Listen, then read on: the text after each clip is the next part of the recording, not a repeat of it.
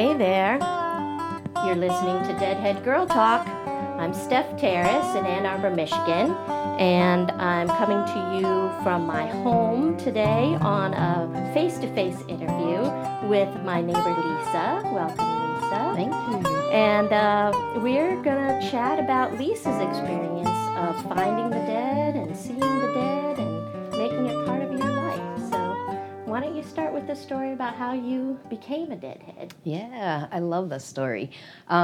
So when I was in college, there was a friend, a dear friend from Ann Arbor actually, who loved the Dead, only played those old tapes that had terrible sound and all the show tapes and would play it over and over and over. That's all he played.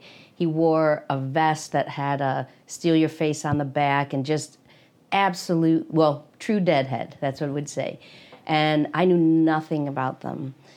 And just was so fascinated that he was so, just loved them so much that it became such a huge part of everything he did. And come to find out, he had never actually been to a show, which is strange because you're a Deadhead, half of it is the show, right? So, and what year about was this? So this was 85, 86. Okay.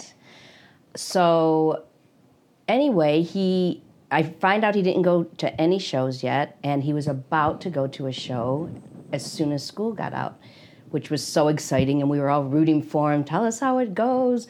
And we got out of school for the summer. He went fishing with his dad, and he drowned the week before he was going to go to his first show. That is so sad. What I know, actually, it makes me tear thinking about it because it was just horrific, obviously. And in my head, I said, I will go for him. I will go for you, Wally, one day.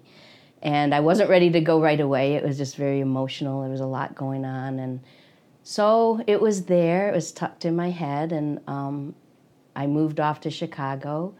And somebody said, hey, this band, the Grateful Dead, are playing in Wisconsin at Alpine Valley. Does anyone want to go? I said, yes, this is my time. I'm going to go for Wally. So I got to go to the Alpine 89 shows. And had you still never listened to the music at that point? No, I still knew nothing. I knew nothing. Because my experience was just these tapes. It never sounded pleasant. It wasn't, I just hadn't. So I went. And so you thought this was just a one and done kind yes, of... Yes, I'm going to go to this concert. It was obligatory almost. Like, I will do this. So I went, and I will never forget pulling into the parking lot and looking around, and I have goosebumps talking about it, and thinking, why is this such a secret? Why isn't everybody here? I can't believe this exists. And it's been all around me, and I've had no idea. It seemed like such a secret. And what was it that you were feeling or noticing? People dancing and laughing and just being who they are. People walking up and handing me gifts. And when they would find out it was my first show, they would give me a necklace or a T-shirt. Or I left with so much stuff. It was just such a... You had the newbie swag? I had the newbie swag, and it just, to me, was so magical. And we continued walking through the parking lot. Of course, we had shakedown, and it just was all so new, and magical is the word I come up with. So we finally make our way in, and the music starts.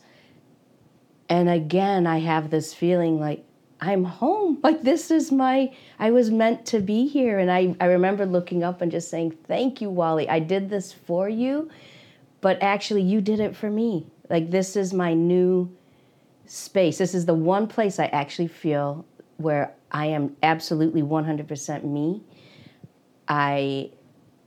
It's a feeling I get every time I still go to the shows. It's the only place on the planet where I really feel like I am me on my own.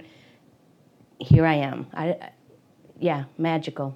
You can give me goosebumps. I know. I do have goosebumps because I remember it so clearly.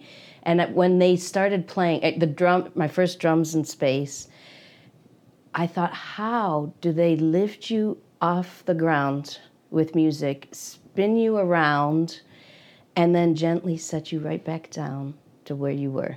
And you, in that moment, though, when you were spinning around, you had this experience that you'll never have again, you've never had before, and it changes who you are. You leave every show a different person, in some way.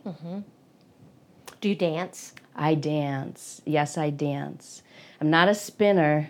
I actually can't not. I have to dance.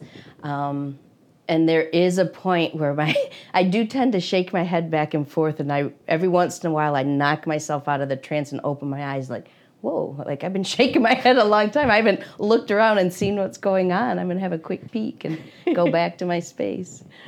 That's wonderful. What a gift. Yes. I know. I don't know that I would have ever gone. Did you go to more than one show at that Alpine Valley? Yes, we did, yeah. I believe it was 3. And I would wake up in the morning, come on, let's go back, let's go. I didn't want it to end. It was just magical. Who did you go with? So there was my boyfriend at the time, and he had a friend who lived near Lake Geneva, and we stayed with him. And were they already Deadheads? They were, yes. So that's curious, too, that you had started dating somebody who... Yes. I guess I wouldn't call him a true Deadhead. He had been to shows, and he liked the experience, but I wouldn't say he was a true Deadhead. What makes for a true Deadhead? It's in your heart and everything. It's everywhere you go. It just is you, where I think it's different if you go to a show and say, that's pretty cool. Yeah, I wonder, let's go see someone else next week. You know, it's a little different. You can appreciate it, but it's not in your being. And it was in your being from the start. From the start, yes. What happened after that in your life that continued your commitment? Yeah, so soon after that, I did meet my husband. I met him in London, and he came back and followed me back to Chicago and wanted to take me around the world. He bought 2 round-the-world tickets and said, let's go. And I said, I actually have a better idea. Let's buy a Volkswagen bus and let's drive around the country and I can show you this band. And we did. Was it a better idea than going around the world? Oh, yes. I said, plus, if we're going to have this relationship, I need to know that you like it is part of my life, and I want somebody who appreciates it, and I want you to see our country, and we could, check it out. And we did. Tell me a little about that trip. Yeah. So we bought this bus that broke down before we got out of Chicago, and probably every 50 miles across the whole country. So we were going to go to a Red Rocks show, and the bus broke down and in Nebraska, had to get fixed overtime. It took a long time, so we missed it. But then we sort of picked up and went to a few other shows out west and did the living on the road kind of thing, eating out of our bus and, washing and wherever. It was a great experience. We met lots of cool people, and I don't know I can't sum up that experience because it's so huge. How long were you gone? We were gone about 3 months. Wow. Yeah, and then had to come back because my mom was sick. But that little part where we didn't get to go to the Red Rock show becomes important later, and like all these little things happen that later came back to remind us of those moments, or happened because of other moments we had along the way. And he turned out to be a good choice for He's a good going choice. on tour. Yeah. He definitely was a good choice. Yes. He's a trooper. He became a Deadhead. I don't know that it consumed him from the beginning as much as it did me, but because he knew it was so big for me, he rode the ride, and then it did. Mm-hmm. It seeped its way in. Yeah. Did you meet any people on that tour that became friends? Other people that you still know? So we didn't on that tour. We met lots of people, and we would see them from show to show. We didn't have any long-standing relationships with people beyond that, but we did meet up with our own friends along the way who would join us for shows, and so that was fun, just to sort of bring people to a new experience that they hadn't been. That is really nice. Yeah. That you can connect with people and introduce them to that. Right. What a great thing. How did you survive and pay your bills? I've always wanted to go on tour and never could feel like I you could really do want it. So by the time we hit Seattle, we were absolutely broke.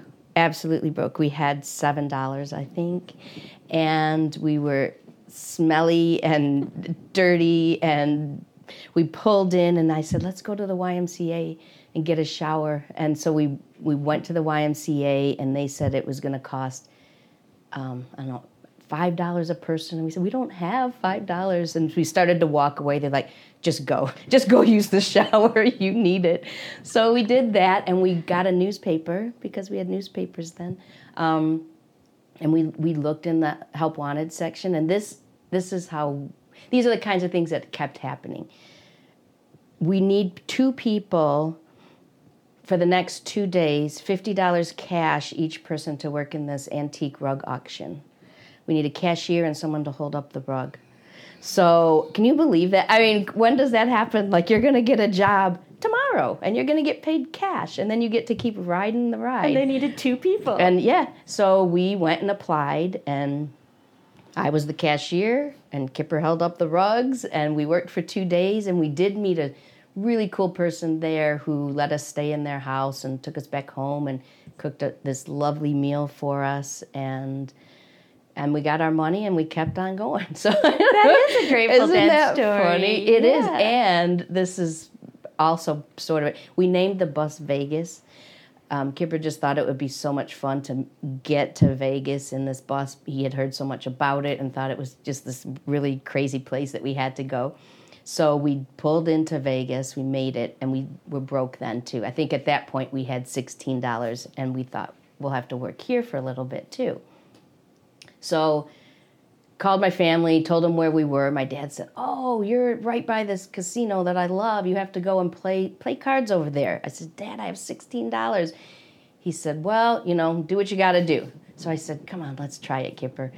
So we went and played this game, Let It Ride, that I had never played before. I didn't know what it was. It's a card game? It's a card game, like a table game. Uh-huh. And it was a $1 table. And so I put my money down and started winning and winning and winning, and a guy came over who was playing at a higher stakes table and said, I want to sit at this table, but I want her to cut the cards the whole time. So I did, and ended up winning, walking away 10 hours later with almost $1,000. I know.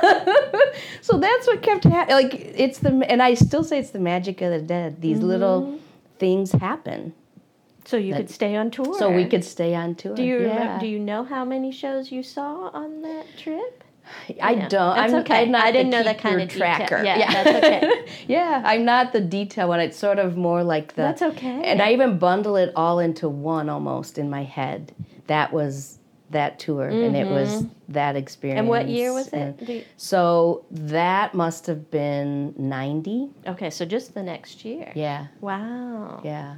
90, maybe 91. But I love how you're just knee deep, quick. Yeah, I know. Oh no, it got me. It got me, and it kept me. Yeah. You were not only on the bus, you had the bus. Yeah. We had the bus. Yes.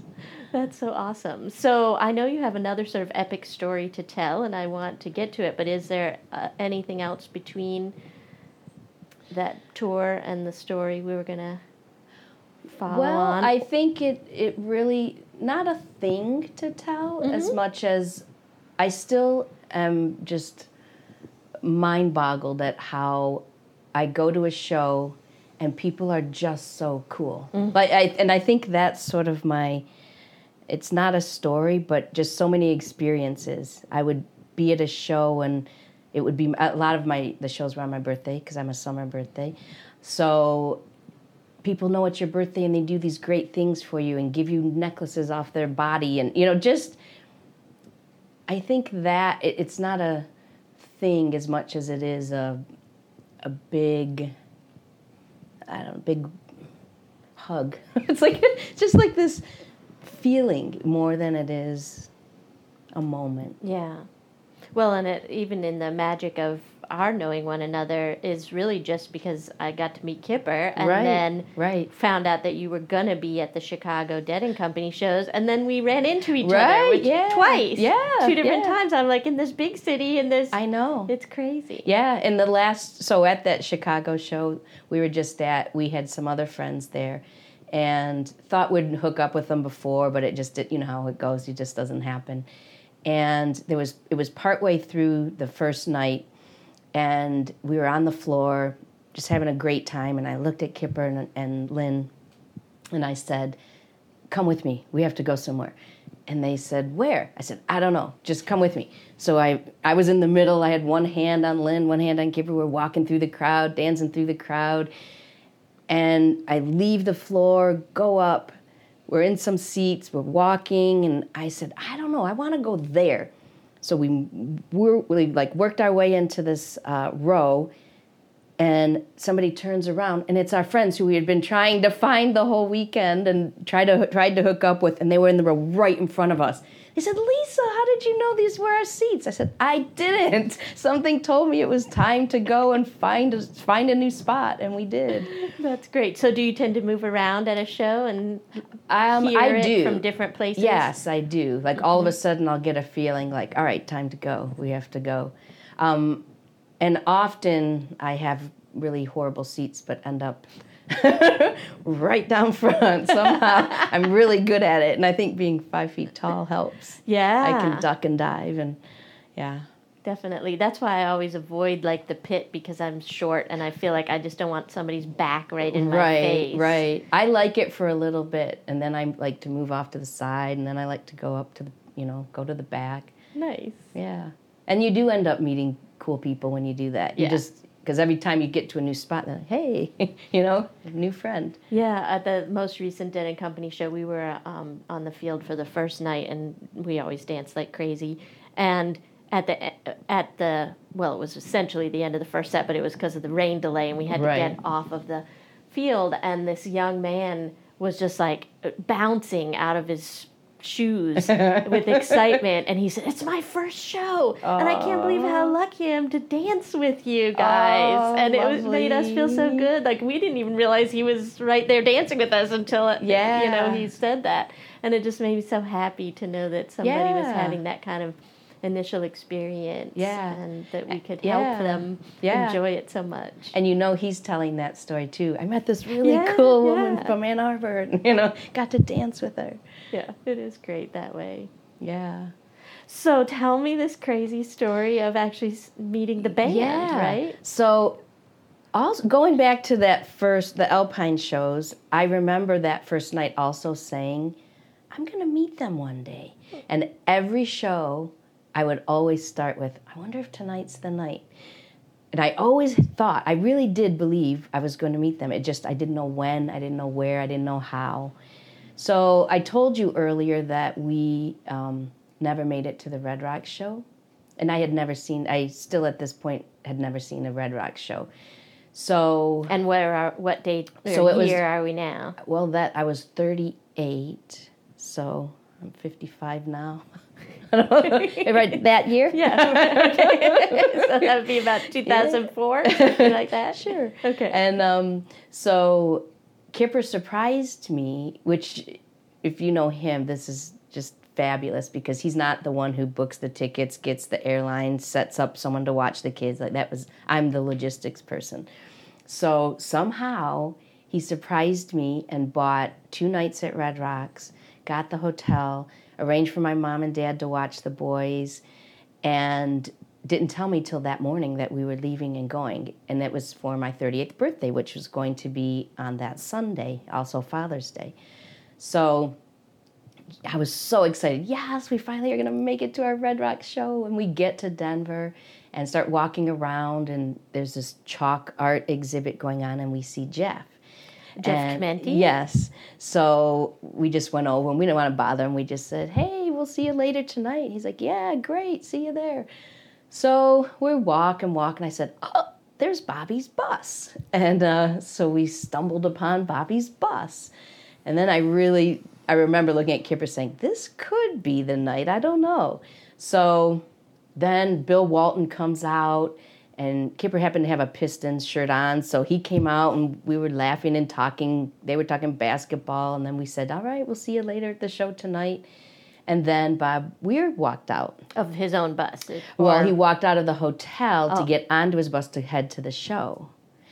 So my eyes got really wide, and I just sort of stood there, and he gave a little wave. He didn't say anything, and then Kipper said, can I just get a picture of my wife with you? So we did that, and I thought, wow, I met him. Great, yeah. That was the moment.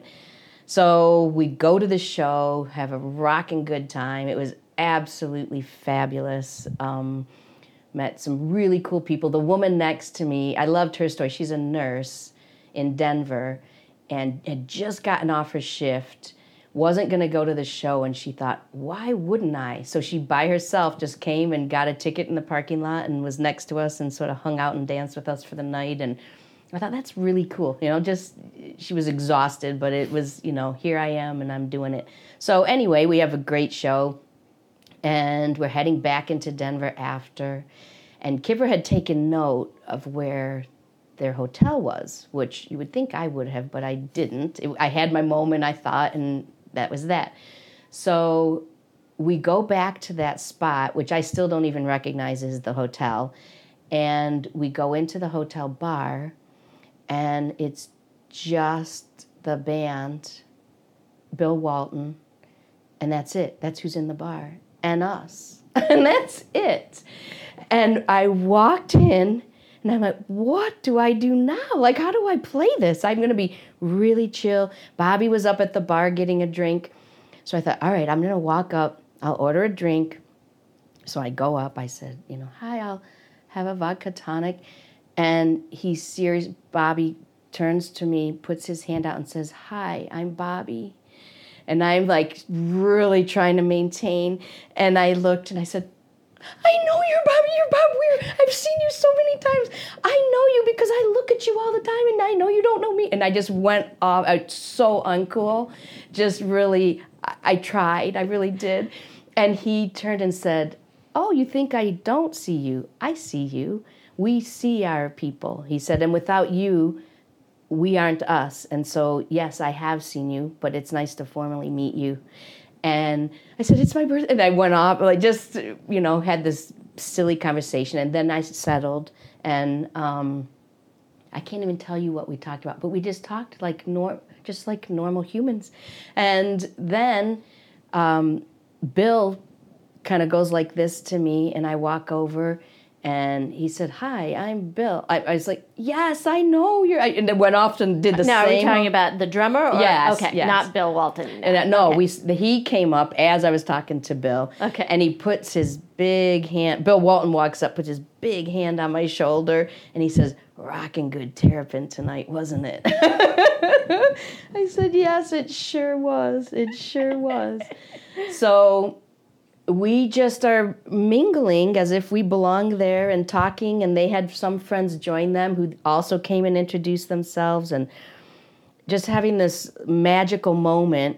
And every time I think about it. So as we're in the middle of all this, the bartender says, I'm sorry, it's 2 a.m. and we have to close. I'm really sorry. And I'm thinking, that's fine. Like, I can walk out. This was absolutely perfect. Yeah, I can float out. I can float out, and I am walking over to say bye, and Bobby says, well, if you guys want to just come up to our room with us, you can hang out with us. I said, what? Of course we want to. So we follow them up to their room. It was, and honestly, I can't even remember. It was maybe a suite. I don't remember the details of the room, or there were lots of people, again, introducing themselves, and the funny part is their wives were there, and Bobby's wife came over, and she said, don't you get sick of listening to this music? And I said, never. It's all I listen to. And she said, I want to hear some Stones. And they put on the Rolling Stones, and we're just standing there, arms around each other, dancing. And it was just so wonderful and just such a fun, silly moment. And It must have been, I don't know what time it was. I just remember looking at Kipper and saying, my heart is so full right now. I actually can't take any more in. Let's just sneak out the door and let's just go and just remember this. And just feel it. And just feel it. It's all I could do. And we did. We just drifted out. And the funny thing is, Kipper doesn't think it's so funny. The next morning we wake up and I said, Phil was not there, and neither was Mickey. We could go look for their bus. I think I saw Phil's bus. So Kipper said, are you serious? I said, I am. I really am. So we did drive out. And was it the morning of the second show? Yes. We still hadn't lived the second show. And we drive around and we do see Phil's bus. And I can't remember the hotel it was in front of, but it was a nice hotel. And it was Father's Day as well as my birthday that day. So we go in and they were serving brunch. And it was, I think, $40 a person for brunch. So we said, all right, this is ridiculous. We're not going to meet him in there anyway. So let's just go to the diner across the street. So we go to this little diner, small, no-wait diner. And we're sitting there and I said, Kipper, have you signed up to be a organ donor? Because you know how Phil does his donor rap. And he said, why are you asking? I said, I don't know. Turn your license over. I said, you're not. I said, if Phil walked through that door right now, and as I'm saying it, he did. Phil and his wife and a group of people walked in, and my jaw hit the table. And I couldn't move. I couldn't eat. I couldn't breathe. It was too weird. I couldn't have set that up. And so I waited, and I didn't want to bother him on Father's Day, but I had to tell a piece of it because it was too weird. So I walked over, and Phil said, okay, now we're going to get the story, because when we walked in, we saw your face, and we knew there was something behind it. I said, I'll give you the short version, so I did. And he said, Kipper, give me your license. And he took his license, and he signed, he's his witness. Phil is his witness as an organ donor? Yes. That's and awesome. And he signed the back, and I said, I'm really sorry for bothering you. I said, and I just want to say that your broken arrow last night had me in tears. I was crying through the entire thing. It was the most beautiful broken arrow. And he's like, all right. And I said, I won't get to see you again till Detroit, but I think Detroit was going to be August, and this was June. I said, I'll see you there. And maybe it was July, I'm not sure. He's like, all right, great, see you there. And he played Broken Arrow in Detroit. And I really like to think it's because you were there. Yeah, because I told him it was so beautiful and I'm going to be in Detroit, and he gave me a broken arrow. Yeah. And then we ended up going to the show that night. Of course, now we are really just drifting. We're just floating. And we get there and we're down front.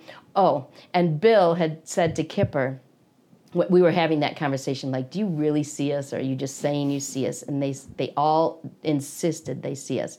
And Bill said, to prove it, tomorrow, I'm going to point you, I'm going to find you in the audience, and I'm going to point to you. So they huddled up right before they came out. They were on stage, but before they started, they huddled up.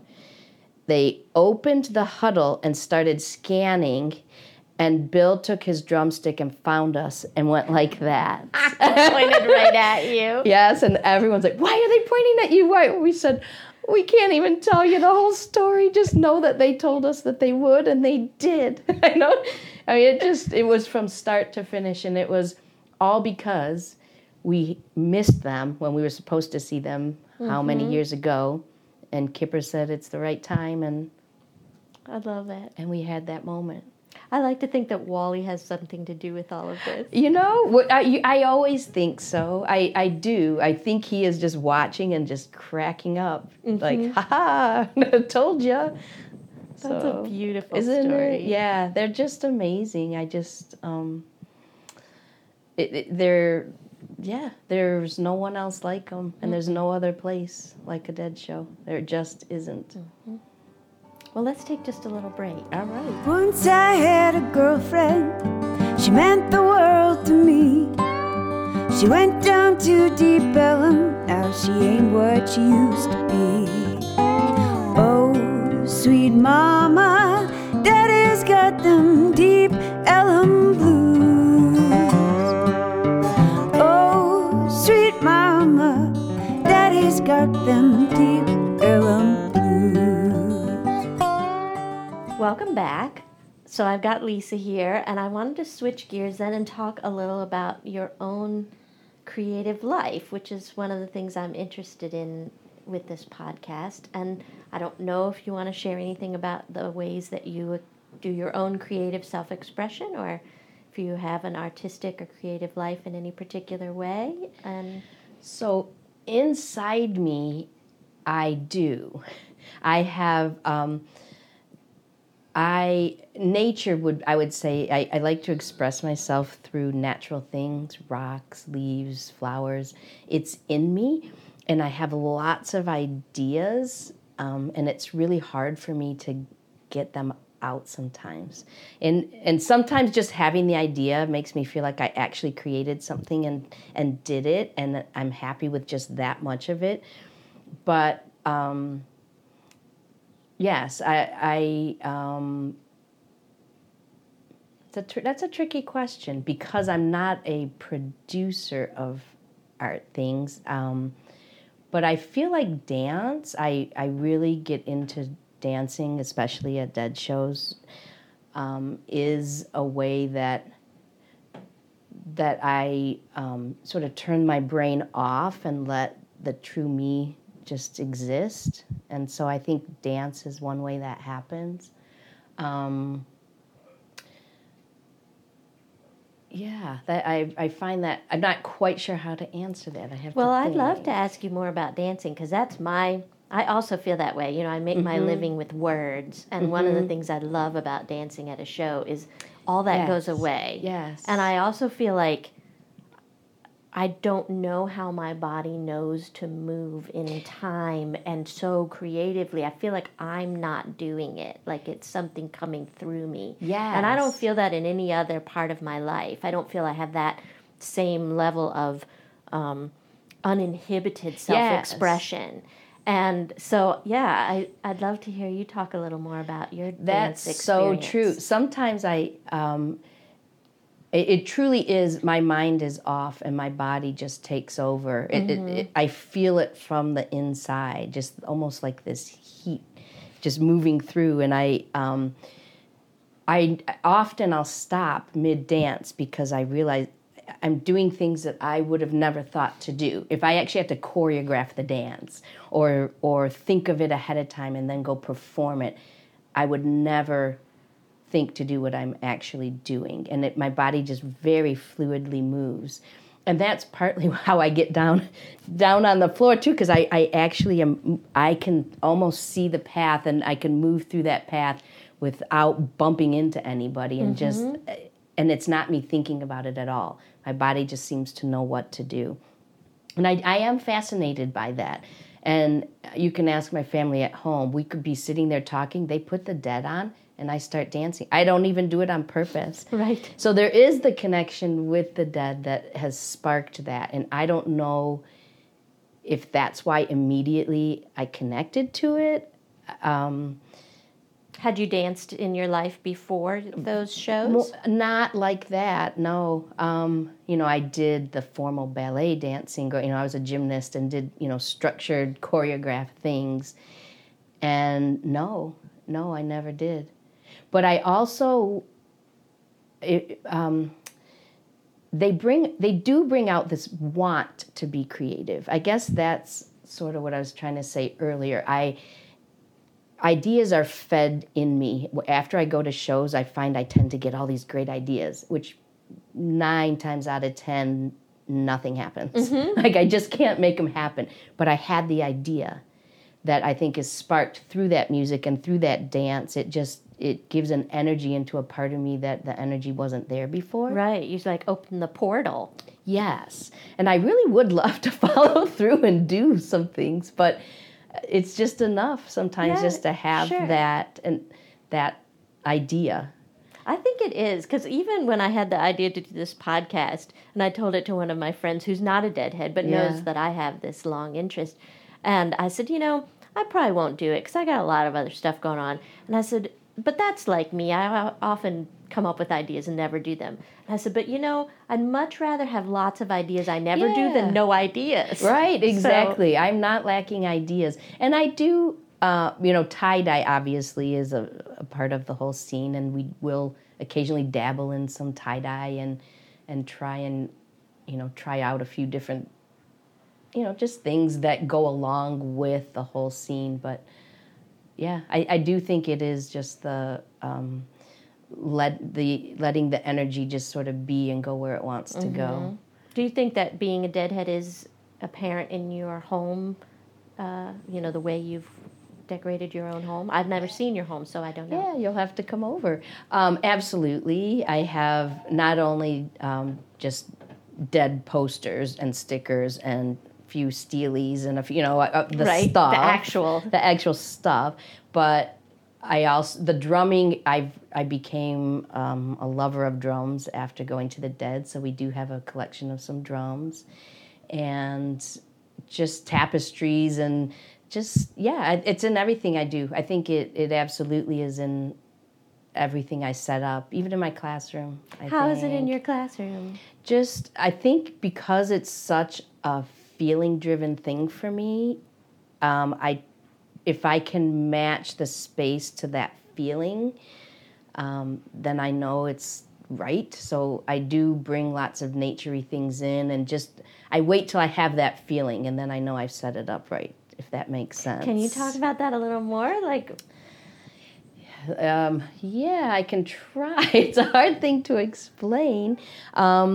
So again, like that feeling at a show where you're maybe satisfied is the word, maybe content, maybe at that feeling of, it's all right. Everything is good and right. That feeling is what I want in my home, of course, right? I want this to be the place that's, it's right. So as I'm moving things around and setting things up, when you have that feeling, it's right. Yeah. If that makes sense. So in my classroom, I spend a lot of time really getting my classroom to feel right. So when kids come in, they have that, this is a cool place to be, and I'm right where I should be, and I'm going to match this space with who I am. If that makes sense. Yes. Yeah. It's hard to explain a lot of these things, isn't it? Because it is so emotionally and feeling driven.